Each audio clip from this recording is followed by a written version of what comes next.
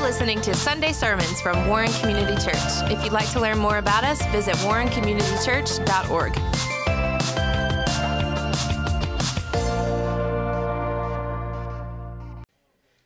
Well, all right. Hey, if you have your Bibles, I want to invite you to turn to Joshua 24:15 this morning. And as you're turning there, I'm going to get situated because normally I am when I get up here. But Joshua 24. We're talking about carrying on our series, The Gospel-Centered Family, and this morning talking about the gospel in your family and how the gospel should be on display in our homes, in our lives. And I love what Dr. Adrian Rogers said. More important than your work on Monday should be your worship on Sunday. I believe one of the best things that we can do in our homes is make church attendance, the importance of a church family, and the gospel the center of our homes. Psalm 145:4 says this: one generation shall praise your works to another and shall declare your mighty acts. It's fathers passing it down to sons who will pass it down to their children, and it'll just continue, and we are responsible and have such a privilege just to speak the name of Jesus, but to declare his goodness and his works. But if we all admit, and I had to sit even this morning just reading over this at home, for ministry, pastors, our Mondays are Sundays. So I say this is for all of us, you'll get the gist of it. Oftentimes we tend to make Monday a priority and Sunday an option. So many times in our homes, even as we come and sit in worship service this morning, I'm almost certain there's people who are already thinking about their week. We're already sitting there going, what about tomorrow? Man, I got this long list of things to do at work. And we talk about all of the great things that the week brings. And so often Monday, Tuesday, Wednesdays are our priority. And then we leave this idea of like, go to church on Sunday if it fits into your schedule. That is not what it means to have a gospel-centered family. I mean, it is to the utmost importance to our families that we make Sundays a priority. Not because we live in the Bible Belt and the buckle of the Bible Belt and because it's the thing that we say we need to do. It is because if you want to raise a family that has eternity stamped on their eyeballs, that really want to do something great for God, Sundays needs to be an option, or must be an option, because that's where we gather together to lift up the name of Jesus as a body, just to worship him. And so many times we do that. And I think the most important thing we can do is declare what Joshua said, and we'll see it again in Acts 10. I want to read that too, to our families, about the gospel. I love Joshua 24:15, and I referenced it a few weeks ago, but I want to read it again because I think this is important. I believe it is so important for us to have our minds already made up, that this be something that we do with great intention. Joshua didn't just come to the end of his life and go, hey, this is what we're going to do. This is something that was practiced. When you read Joshua chapter 1, and God lays out Joshua how to be successful in what he was doing for the Lord and for his family, he told him, he said, listen, you don't turn to the left or to the right. You stay in my word, and you be courageous. And he went on. So Joshua had practiced this in his family. So he's not just coming here at the end of his life and saying that this is something that he made a priority. And it says this, verse 15. And if it seems evil to you to serve the Lord, choose for yourselves this day whom you will serve, whether the gods which your fathers served that were on the other side of the river, or the gods that the Amorites in whose land you dwell. But as for me and my house, notice where he starts. But as for me, it has to start with you. And my house, we will serve the Lord. What a declaration to say, hey, listen, I don't know what everybody else is going to do, but I know what's worked for me, and we're going to continue doing that. And that's exactly what Joshua did to the end of his life, and we know in Scripture that it worked all the way up until the generation came that the Bible says knew not the Lord. And then in Acts 10, there's an interesting account that I think is worthy of seeing, especially being in the New Testament, where Cornelius has made his mind up. Listen what Acts 10:1 says. There was a certain man in Caesarea called Cornelius, a centurion of what was called the Italian regiment, a devout man, one who feared God with all his household, who gave alms generously to the people and prayed to God always. Here is a man who had made up his mind that the gospel was going to be the center of the family. How do we get there, and how does this even become a priority in our home? That's exactly what I want to talk to you about this morning. Number one, the role of the gospel in raising a family. First, the gospel needs to be told and seen. This is one of the best things you can do in your home. It's to talk about the gospel, to always exalt Jesus Christ and what he has done for us. And I love what Deuteronomy 11 says, and I'm going to read it from you from the Message Bible. I love what it says.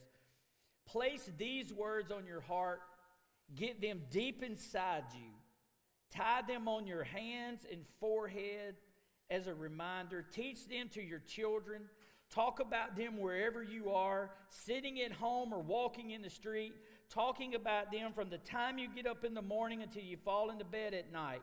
Inscribe them on the doorposts and gates of your city so that you'll live a long time, and your children with you on the soil that God promised to give your ancestors for as long as there is sky over the earth. What he's saying is you need to talk about Jesus. You need to talk about his goodness. You need to get up in the mornings telling your family how amazing he is. And you need to go to bed at night telling them how wonderful he is. You don't only need to talk about it. You need to show it. You need to display it. No, we're not walking around with phylacteries tied to our foreheads or strapped around our arms, but it should be seen in the way that we walk. It should be seen in the way we handle our affairs with one another. The gospel has to be told and seen in our homes. And in this passage of Deuteronomy 11, it basically says in every aspect of life, you need to talk about it. The world we live in is uncertain. We'll all agree with that. It is divided. It is distracting, and it is absolutely discouraging. But God designed the home to be a place to where it is filled with hope, it is filled with unity, and it is filled with encouragement to the families that God is aware and that God does care. And so our homes are designed for us, no matter what the news media says, no matter what social media says, no matter what the world is saying, our homes are designed by God to be a place that no matter what's going on in the world, that our families can show back up in the afternoons and they can sit down and they can hear, hey, you know what? People are dying. People are doing all kind of crazy things. The world is just going nuts. But let me tell you about a man named Jesus. That today, no matter what the government says, today, no matter what the world says, I don't care what statistics say, there's a man named Jesus that overrides every statistic, every government, every news outlet, and his name is Jesus. So today, we're just going to sit down and talk about how wonderful he is. And I just want to encourage you today, that is what our homes are designed for. I can remember this in my home growing up. Man, I can remember my dad constantly talking about Jesus. And I'll have to admit to you, I'm not going to sit here and make it sound like I liked every moment of it, because sometimes I'm thinking, man, would he just talk about something else? But he wouldn't. If you know my dad, you won't hardly have a conversation with him unless you're talking about Jesus. And every conversation turns to Jesus. And that is how I grew up. And I just remember, and we all have that BC moment before Christ. And I remember right after high school, man, not knowing which way to go, not having anything figured out. And I got with a group of guys in Memphis, and I was running around doing everything that my dad told me not to do, because I was 18. And I was out of high school, and I could do what I wanted to. But I remember one night specifically laying in a floor in Memphis, Tennessee, after running around all night with a group of guys. And every time I would doze off, all I could hear was my dad talking about Jesus. Every time I would close my eyes, I could hear him saying, "This is not how you should be living." And at 2 o'clock in the morning, I stand up and I walk out of that house and I get in my car and I drive home. And I walked in the bedroom of my parents and I said, "You'll never have to worry about me doing this again." I want to tell you this morning, don't ever underestimate the power of the gospel in your home. It's the very thing that drew me to Christ, was a dad who loved me enough to talk about it and show it to me. So in here today, it needs to be told and it needs to be seen. Why? Because it has a ripple effect. I didn't know I was going to cry. I can't see. I'll take those off. Acts 16 is the account of the Philippian jailer. Paul and Silas are, I'm sorry, I'm tore up today. They're in jail.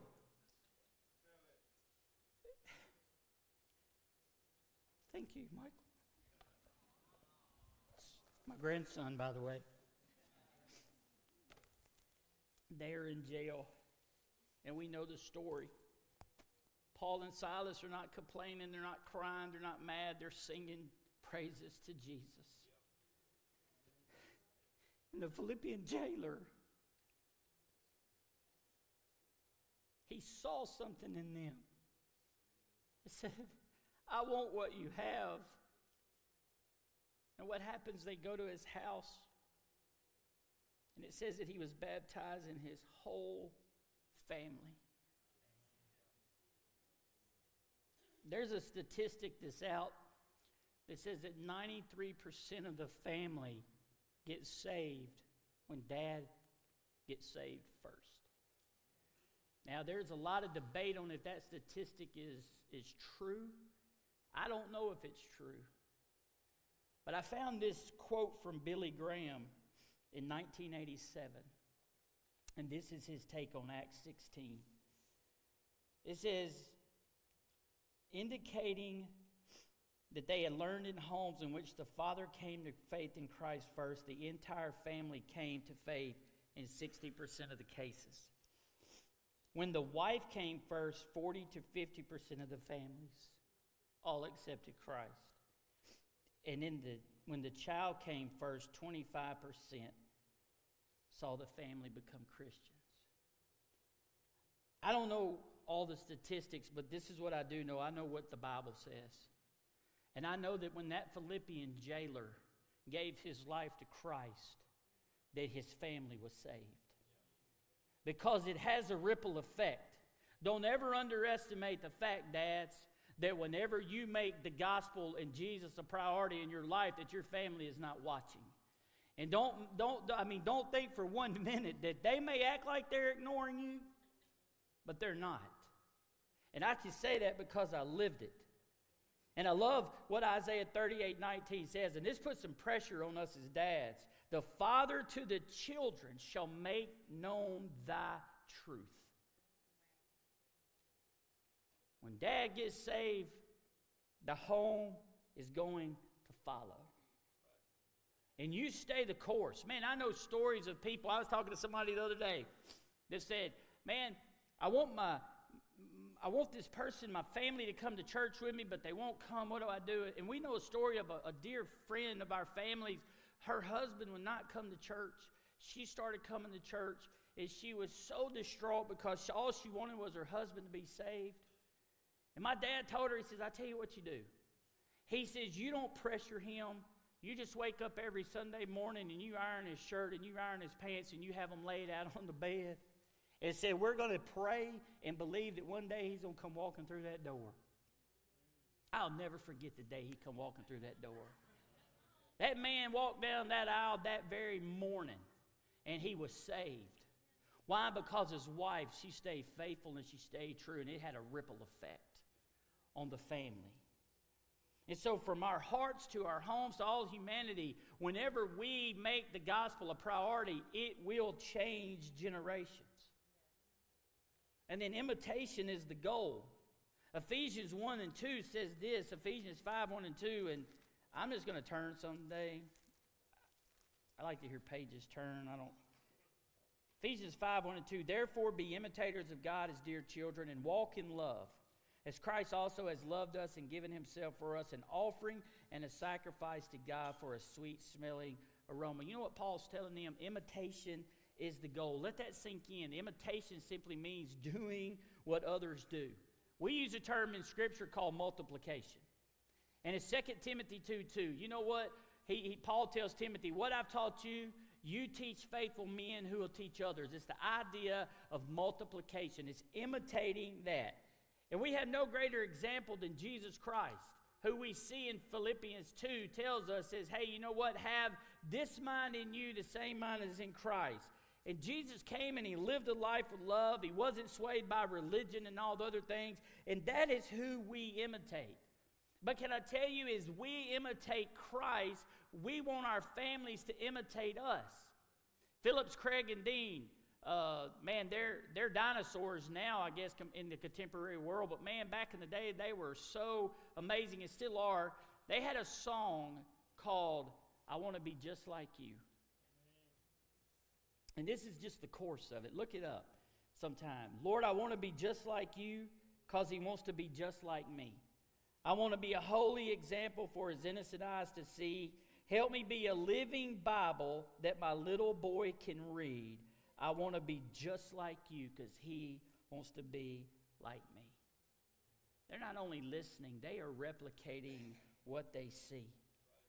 And the question I have to ask myself, and I've asked it throughout raising my children, is God, is my life that I'm living right now in front of them worth replicating?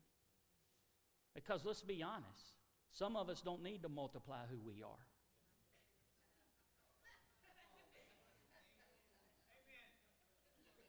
Some of us need to repent and confess our sins and begin walking with the Lord so that our family has somebody to follow. I heard Francis Chan one time at a conference of thousands of people, and they were talking about multiplication, and he walks up on the stage, and he looks around that audience, and he says, let's just be honest. He says, some of you guys don't need to multiply yourself because you're in an affair right now, and we don't need another one of you running around.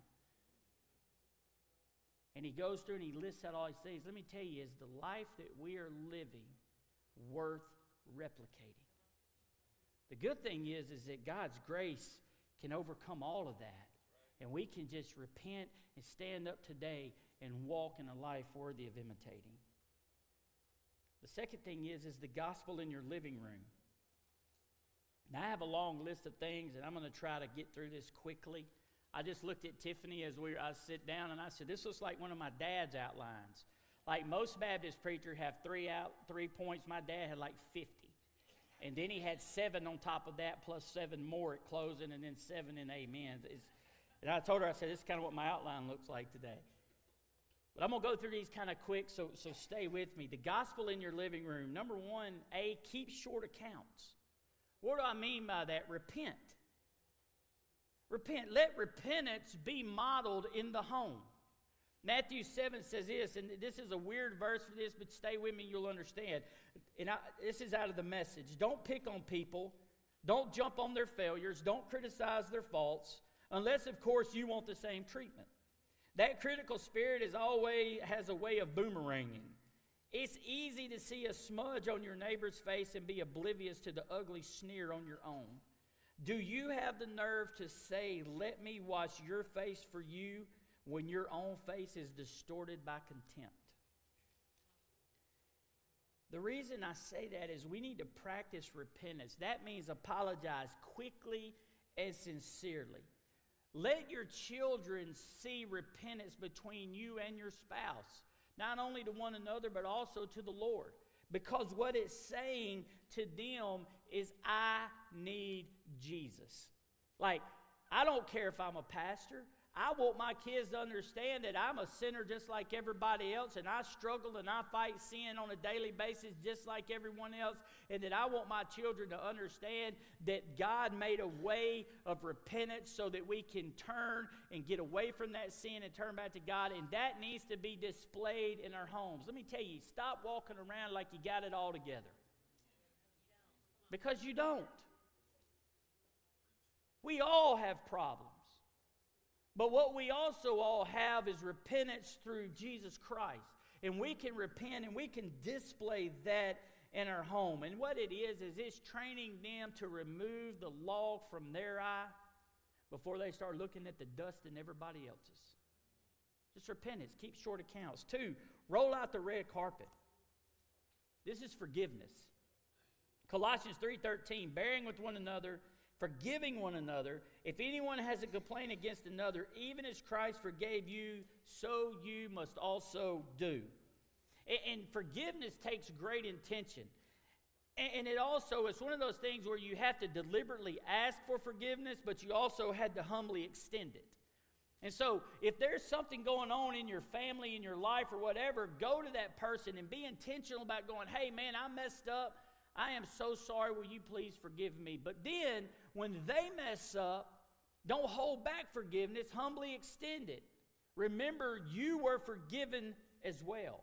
God forgave us. We should forgive others. It is a chance, to me, forgiveness is a chance to apply the gospel. And the reason I called it rolling out the red carpet is it is saying that you are more important than the issue at hand. You deserve the royal treatment. And what's the royal treatment in any family and any life is simply forgiveness. And forgiveness, though, please hear this. It is not an isolated act, but a permanent attitude. It's not a one and done thing. It is an attitude of forgiveness. Why? Because as Colossians says, Christ forgave me.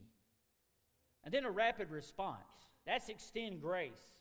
1 Peter 3:9, be agreeable, be sympathetic, be loving, be compassionate, be humble. That goes for all of you. No exceptions, no retaliation, no sharp-tongued sarcasm. Instead, bless. That's your job, to bless. You'll be a blessing and you'll also get a blessing. Grace is the idea of responding with mercy. Return a blessing. We have received grace, so what should we do? Extend grace. In our homes, grace must be more than a picture on a wall or a monogram pillow on the couch. Grace needs to be exercised with high reps, because when it's exercised with high reps, it leaves your family in great condition. That's a dad pun. The more I extend grace, the more and healthy my family will become. I remember Tiffany and I going through a difficult time with one of our children. I'm not going to call their names because they're either here or listening. But I just remember over and over, man, we would lay down and cry at night. We'd be mad. We'd argue with one another. And I just remember the story I told you guys earlier about my dad. That night I showed up at the house. My dad didn't jump up out of his bed and slap me. He didn't take my car away from me. He didn't tell me how bad I was. You know what he did? He hugged me and said, boy, I've been praying for you. Extend grace. Because when we extend grace, it lets them know how important they are. And I'm not saying that you don't handle this stuff in truth and in love, and sometimes it takes tough love. But always, always extend grace, because you have had it extended to you. A cross-centered home, that's simply don't judge. Hebrews 12:2 says, looking unto Jesus, the author and finisher of our faith, who for the joy that was set before him endured the cross, despising the shame, and is set down at the right hand of the throne of God. The question is, when it comes to considering others' actions, how do I respond?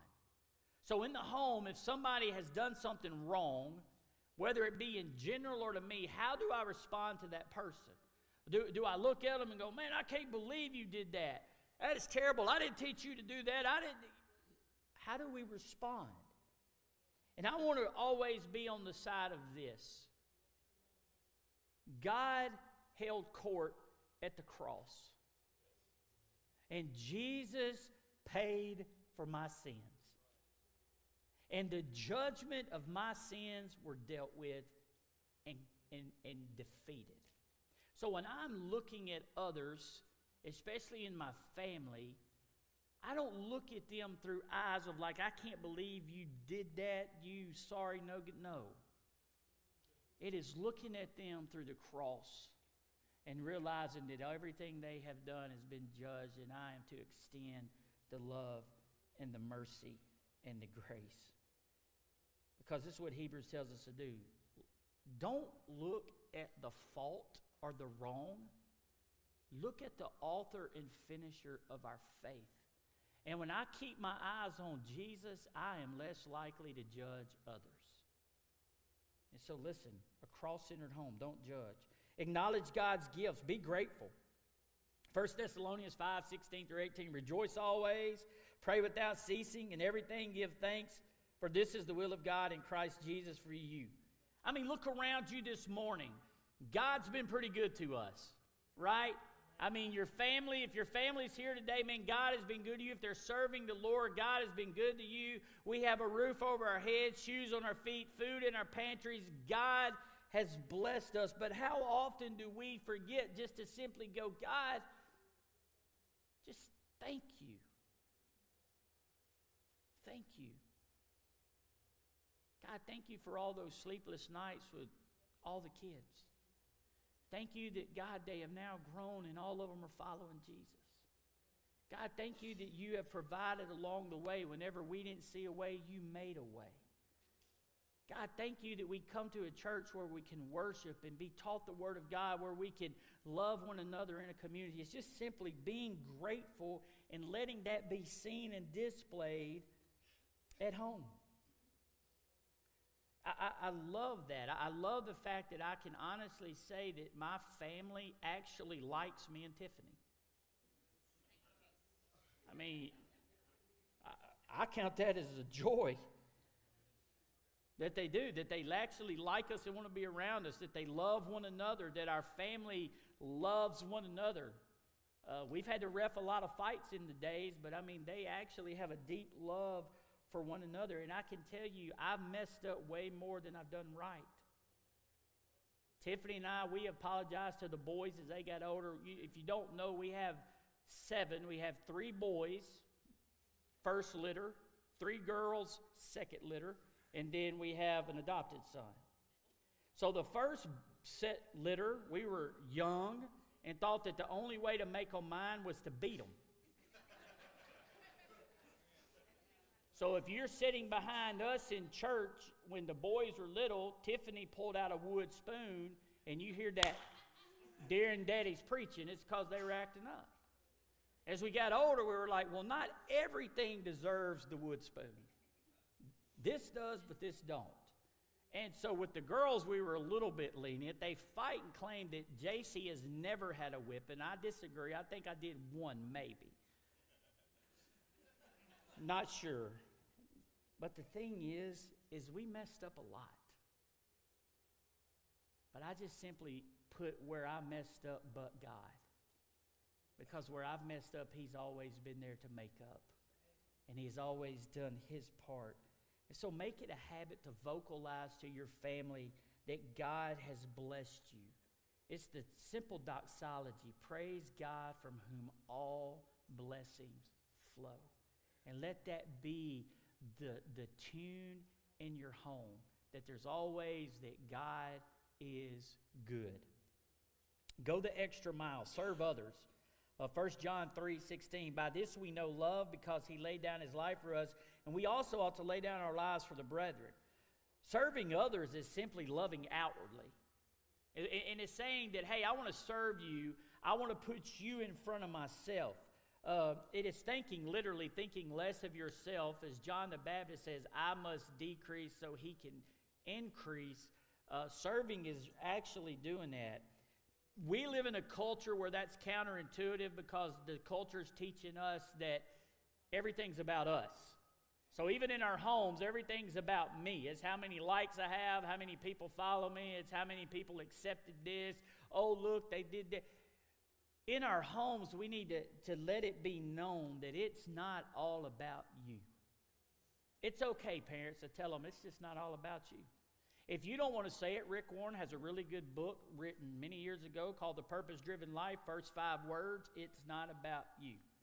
Changed my life, literally. That sentence changed my life. Because for the first time I realized that you're really not that important. And it's okay to say, put others first. Serve others. Simple little acts, man. I don't know if y'all think this way. Like just the other night, we had like most all of the kids and grandkids over, and it's big. And I just remember sitting there, and one of the girls, I don't remember exactly which one it was, just walked by and just started picking up other people's plates and taking them and putting them in the garbage. That's serving others. It's just little things, man, that make a huge difference in other people's lives. So serve others. Take time to remember. I call this extravagant love.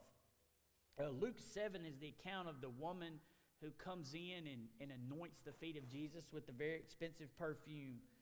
How loved are you, and then how do you love? When I become less loving than the people around me deserve, I have to look at Jesus, because he says no greater love is this, a man who lay down his life for a friend. Jesus is the display of love. And I love the story in Luke 7 about the woman. If you know the story, she has been saved. She's coming down, walking into the house. She's got this very expensive bottle of perfume. All the people around her are mocking her, going, why is she wasting this perfume? And I love Jesus' response is that she basically is given the best that she has, and this will be a memorial for her for the rest of history.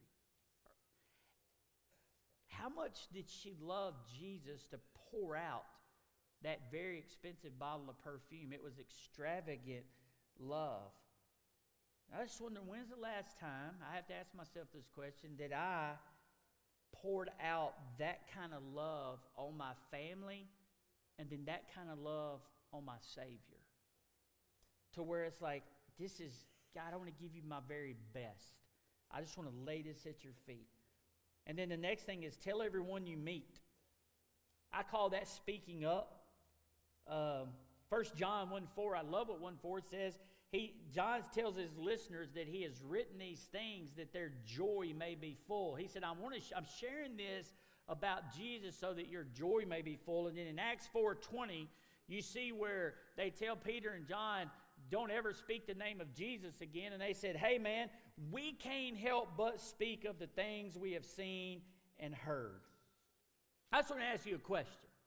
Like, when you run into somebody that you haven't seen in a while, and you start talking back and forth, we ran into some people the other day that we hadn't seen in a while, and the next thing I know, Tiffany has her phone out. She's like, man, look at this. These are my kids. These are the grandkids. Just look, man, we're so, y'all don't do that. Like, nobody else, yeah, you do. I know, because graduation just took place and everybody's pages were full of graduation pictures. We speak up to the things that are important to us. We speak up when it comes to telling people about our kids and our grandkids, and oh, this one's going to this school, and this one's getting married, and this one had this child, and this one's doing this, and man, we're doing this. We talk about it. But we need to speak up in our homes and to the people around us that, man, there's a man named Jesus, and he's the one that makes all of it worthwhile. It's simply speaking up. Tell everyone you meet about Jesus. And you're like, man, I just have a hard time doing it. It's not hard. I'm going to give you Evangelism 101 really quick. The next time you run into somebody that you haven't seen in a while or somebody that you want to share Jesus with, here's what you do. You just take your phone out, pull out your pictures, and go, hey, look, this is our newest grandbaby. And they're like, oh, they're so beautiful. Man, isn't God good? Let me tell you about how good he's been to me. It's really that simple. And then you can just go into the gospel about, you know what, I don't deserve this blessing of a family that God's given me. As a matter of fact, I don't deserve anything but hell or worse. But man, Jesus saved me, and he planted me on a firm foundation. He put a new song in my heart, and he's the reason that I can look at this picture with such joy. It's just that simple. And I didn't pay for that at seminary. It's really that simple, because we will talk about what we're passionate about. All you got to do is speak up. The next thing, face to the ground. Worship. Family worship is important. In Hebrews 12, 28 through 29, therefore, since we are receiving a kingdom which cannot be shaken, let us have grace by which we may serve God acceptably with reverence and godly fear, for our God is a consuming fire. Family worship is powerful and it is infectious. We stand and scream and cook together over every other thing. Like, you know, we want to get together if it's a team that we love playing in the championship, and what I mean by that is we'll get together and we'll scream at the TV. We'll cook a meal over that team playing. We'll lay out all the fine things, and we're teaching our family, and I'm not saying there's anything wrong with that, okay? But we teach in our family like this is so important. But what if you had a time where you just sit down together as a family at the table and just talk about how wonderful God has been to your family? Worship doesn't always have to be music. Worship doesn't always have to be planned. Worship can be spontaneously done in the home. Just simply having a posture toward him and reverence toward him, because he is a consuming fire. He is an amazing God. And then bended knees and broken hearts. I call this prayer. 1 Chronicles 16:11. Look to the Lord in his strength. Seek his face always. This hands down, out of this whole list I'm giving you, this is the most difficult thing to do as a family. This is the one place that the enemy will attack you the most. He pulls out like every weapon that he has when it comes to the family praying together. Why does he do that? Because it's the very life and breath and heartbeat of our Christian life. It teaches intimacy with God. It allows our family to see God work. When you pray for things and for people and different circumstances in life with your family, and God answers that, then you can go back and go, remember praying about this, and God answered it. It's just simply that. It expresses love. It expresses forgiveness and grace, and it creates this awareness of God's presence. But it is absolutely the most difficult thing to do, because this is where the enemy attacks the most. The last one is, this world is not my home. I just call that focus on eternity. Revelation 7:9, I looked again. I saw a huge crowd. This is the message. Too huge to count. Everyone was there, all nations and tribes and races and languages. They were standing dressed in white robes, waving palm branches, standing before the throne and the Lamb, and heartily singing, salvation to our God on his throne, salvation to the Lamb. I say that to say, talk about heaven in your home. Talk about the day that you're going to get to see Jesus. You don't do it in a morbid way. You just celebrate like, man, we are living this life so that one day we can be around the throne. It's the old song, will the circle be broken? It's the idea of like, tell them how amazing heaven's going to be, and that it's worth every hardship, every trial, every circumstance that you're going to face on this life is temporary. These afflictions are but temporary, but man, there's an eternal way to glory that we're going to experience when we get to heaven. Talk about heaven in your home. We talk about everything else. Talk about Jesus. Talk about the throne of God. Talk about all the people that are going to be around. Talk about being involved in getting some of those people there. Talk about eternity in heaven in your home. Because what it does is it takes the focus off everything this world throws at us, and it lets us know that we are living for something far greater than just a dash. So talk about eternity. And then I'm going to wrap this up quickly. The reason you live out the gospel in the living room is because of what point 3 is all about. The gospel-centered family's mission. First thing is painting a portrait. If you look in Joshua 24:15, what does it say? Joshua, just think about this. Everyone loves a good family portrait, right? And some of our greatest moments that we've captured as a family has been at church. It's been, we got a picture just the other day from Shelby, just standing here last Sunday praying with our girls. And then the whole circle, the whole family just gets together. Those moments capture, but we all love family portraits. We like to look back when the kids are younger and go, man, look how much they've grown. Now the family's big. We don't have portraits at our house. We have like whole walls because there's so many of us. But a family portrait. And I just think about Joshua 24:15. I kind of focus Joshua sitting there with Miss Joshua. Don't say her name, so I'm just calling her Miss Joshua. It's not biblical. As far as we don't know her name, but we'll just call her Miss Joshua. They sitting there with all the kids. And I'm thinking they probably have one of those big family Bibles. Where we had one growing up. I just hear Joshua make this declaration to the people around him. As for me and my house, we're going to serve the Lord. And you know what I love about the Jewish custom is when he said house, he didn't just mean him and Miss Joshua. He meant his sons and their wives and their children, that his daughters and their husband and their children, and then the next generation, the grandchildren. It went far greater than just their home. When he says, for me and my house will serve the Lord, he's like, we're going to talk about Jesus and display the Lord to all of our family, and we have made up our mind that no matter what comes, we're going to serve the Lord. What a heritage and what a family portrait. Because here's the thing, when God instituted the family, it is literally him showing us something about himself. And it's all about a relationship. So listen, part of your family's mission is to be a portrait of the grace and love of God to the people around you. And then the second thing is open door and open hearts.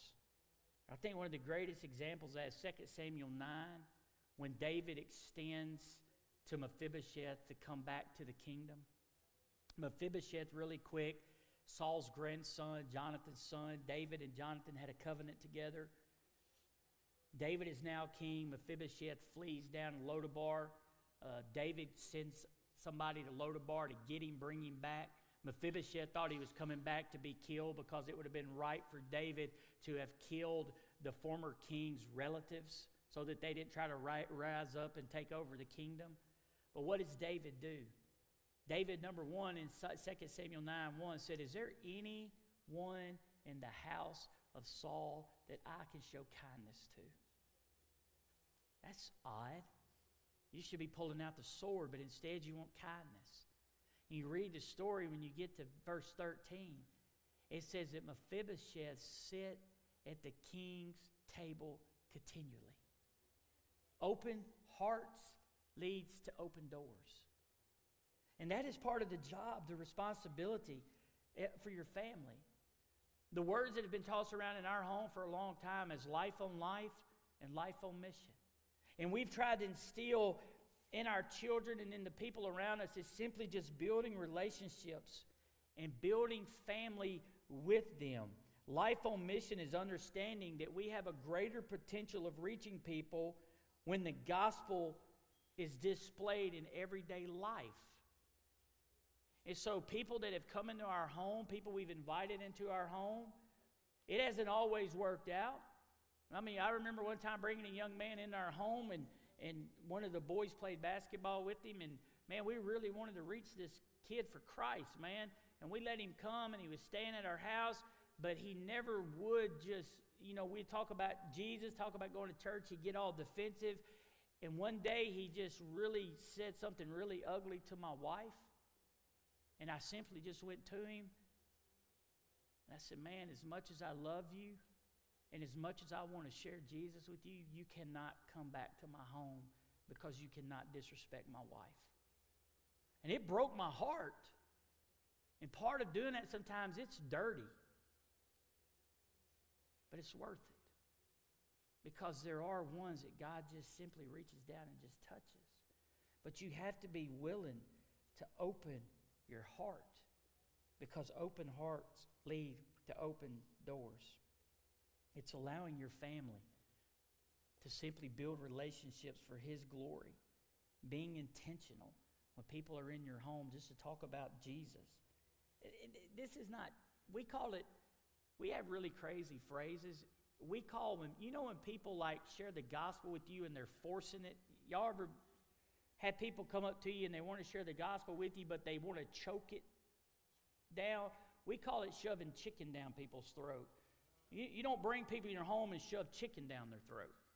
You bring people into your home and you just simply, in everyday conversation, interject Jesus and how amazing He is. It's simply all it is. And so you do that, and you bring your children into those moments. Open doors and open hearts. And then the last thing is a family mission statement. Ephesians 3. I want you to turn there and I'll be done. Ephesians 3. I want to read 14 through 21. I think this is a great place to start when it comes to what is our family all about? How do we really want to live our lives?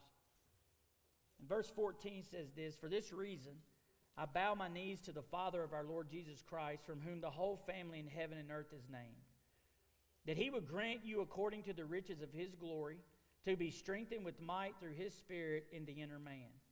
That Christ may dwell in your hearts through faith, that you being rooted and grounded in love, may be able to comprehend with all the saints what is the width, the length, the depth, and the height. To know the love of Christ which passes knowledge, that you may be filled with all fullness of God. Now to Him who is able to do exceedingly abundantly above all that we can ask or think, according to the power that works in us. To Him be glory in the church by Christ Jesus to all generations forever and ever. Amen." And this verse has a whole lot to unpack. But I think just some things to think about for your family. First of all, that Christ dwells richly in your home. That rooted love, that grounded love, that in everything that you say, do, every part should be that Christ resides in our home. And that love would be displayed. It wouldn't just be talked about, but it would be actually displayed in our actions, going back to point 2, the gospel in the living room. And when you do that, you just leave all of it up to the Lord, and God will always do more than you can ever think or imagine. When we yield ourselves to Him, when we surrender our families to Him, when we say, God, it's just you and you alone, God, we're just going to just extend our lives out to you to do what you want, God will do more than you can ever think or ever imagine. And I'll sit here today and tell you that I do not have this message down pat in my life. It's something I strive for. It's something that we have done, and we've watched God use it. But man, there are so many days that I'll fall short of many of the things I just talked about. But that's the reason the gospel in the home is so important. Because what is the gospel? It's the good news of Jesus Christ. The death and burial and resurrection of Jesus Christ displayed for all of us. And when I fail, I want my family to see the gospel. When they fail, I want them to see the gospel.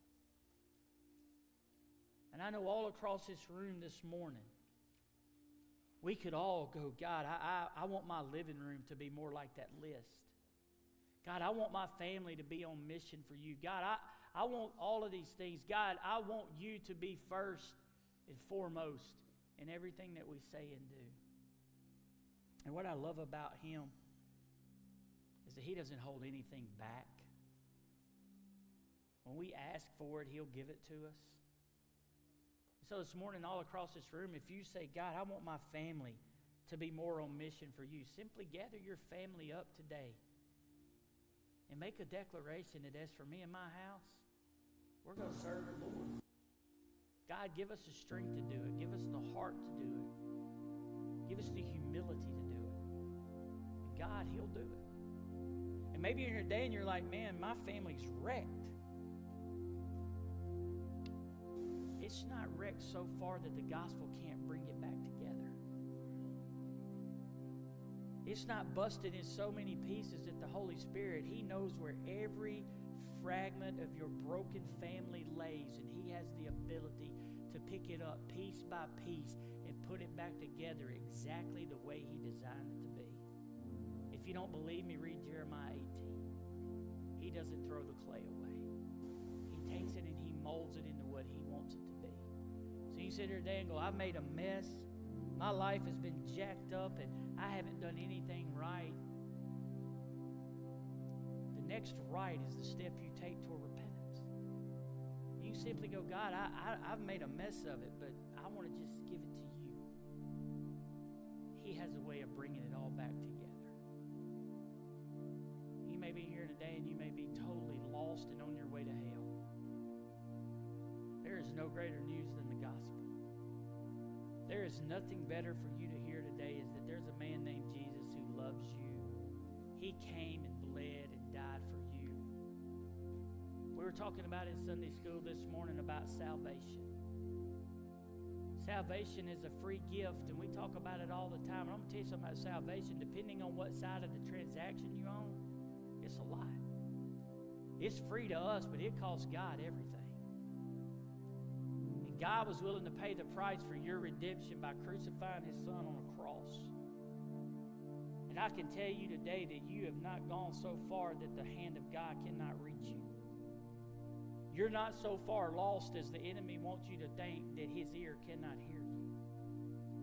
The thing is he's waiting with love and open arms for you just to make that declaration, I need you, Lord, and I repent. So I don't know where you sit today. I don't know where your family sits. I don't know.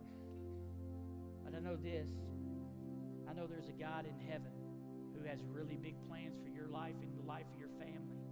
And he wants to use you for far greater things than even what you can think or imagine.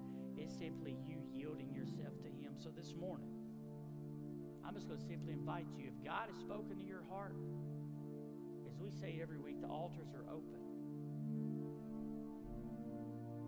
Grab your family and come forward and make the declaration that, you know what, we're going to serve the Lord.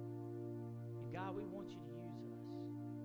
Maybe you're broken, just come and say, God, we give it to you, we lay it at your feet. Whatever it is, he'll do it.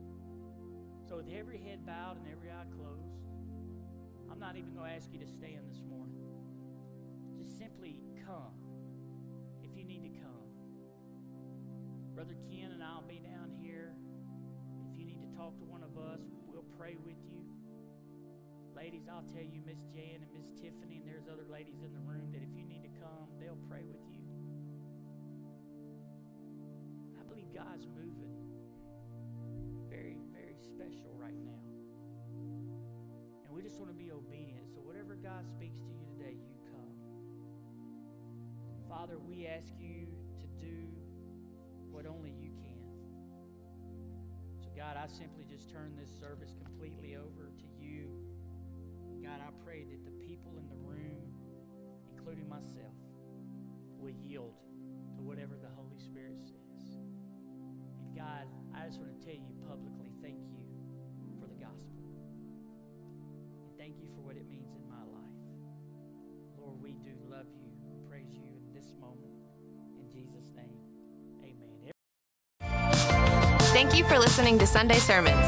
If you want to learn more about us, visit warrencommunitychurch.org.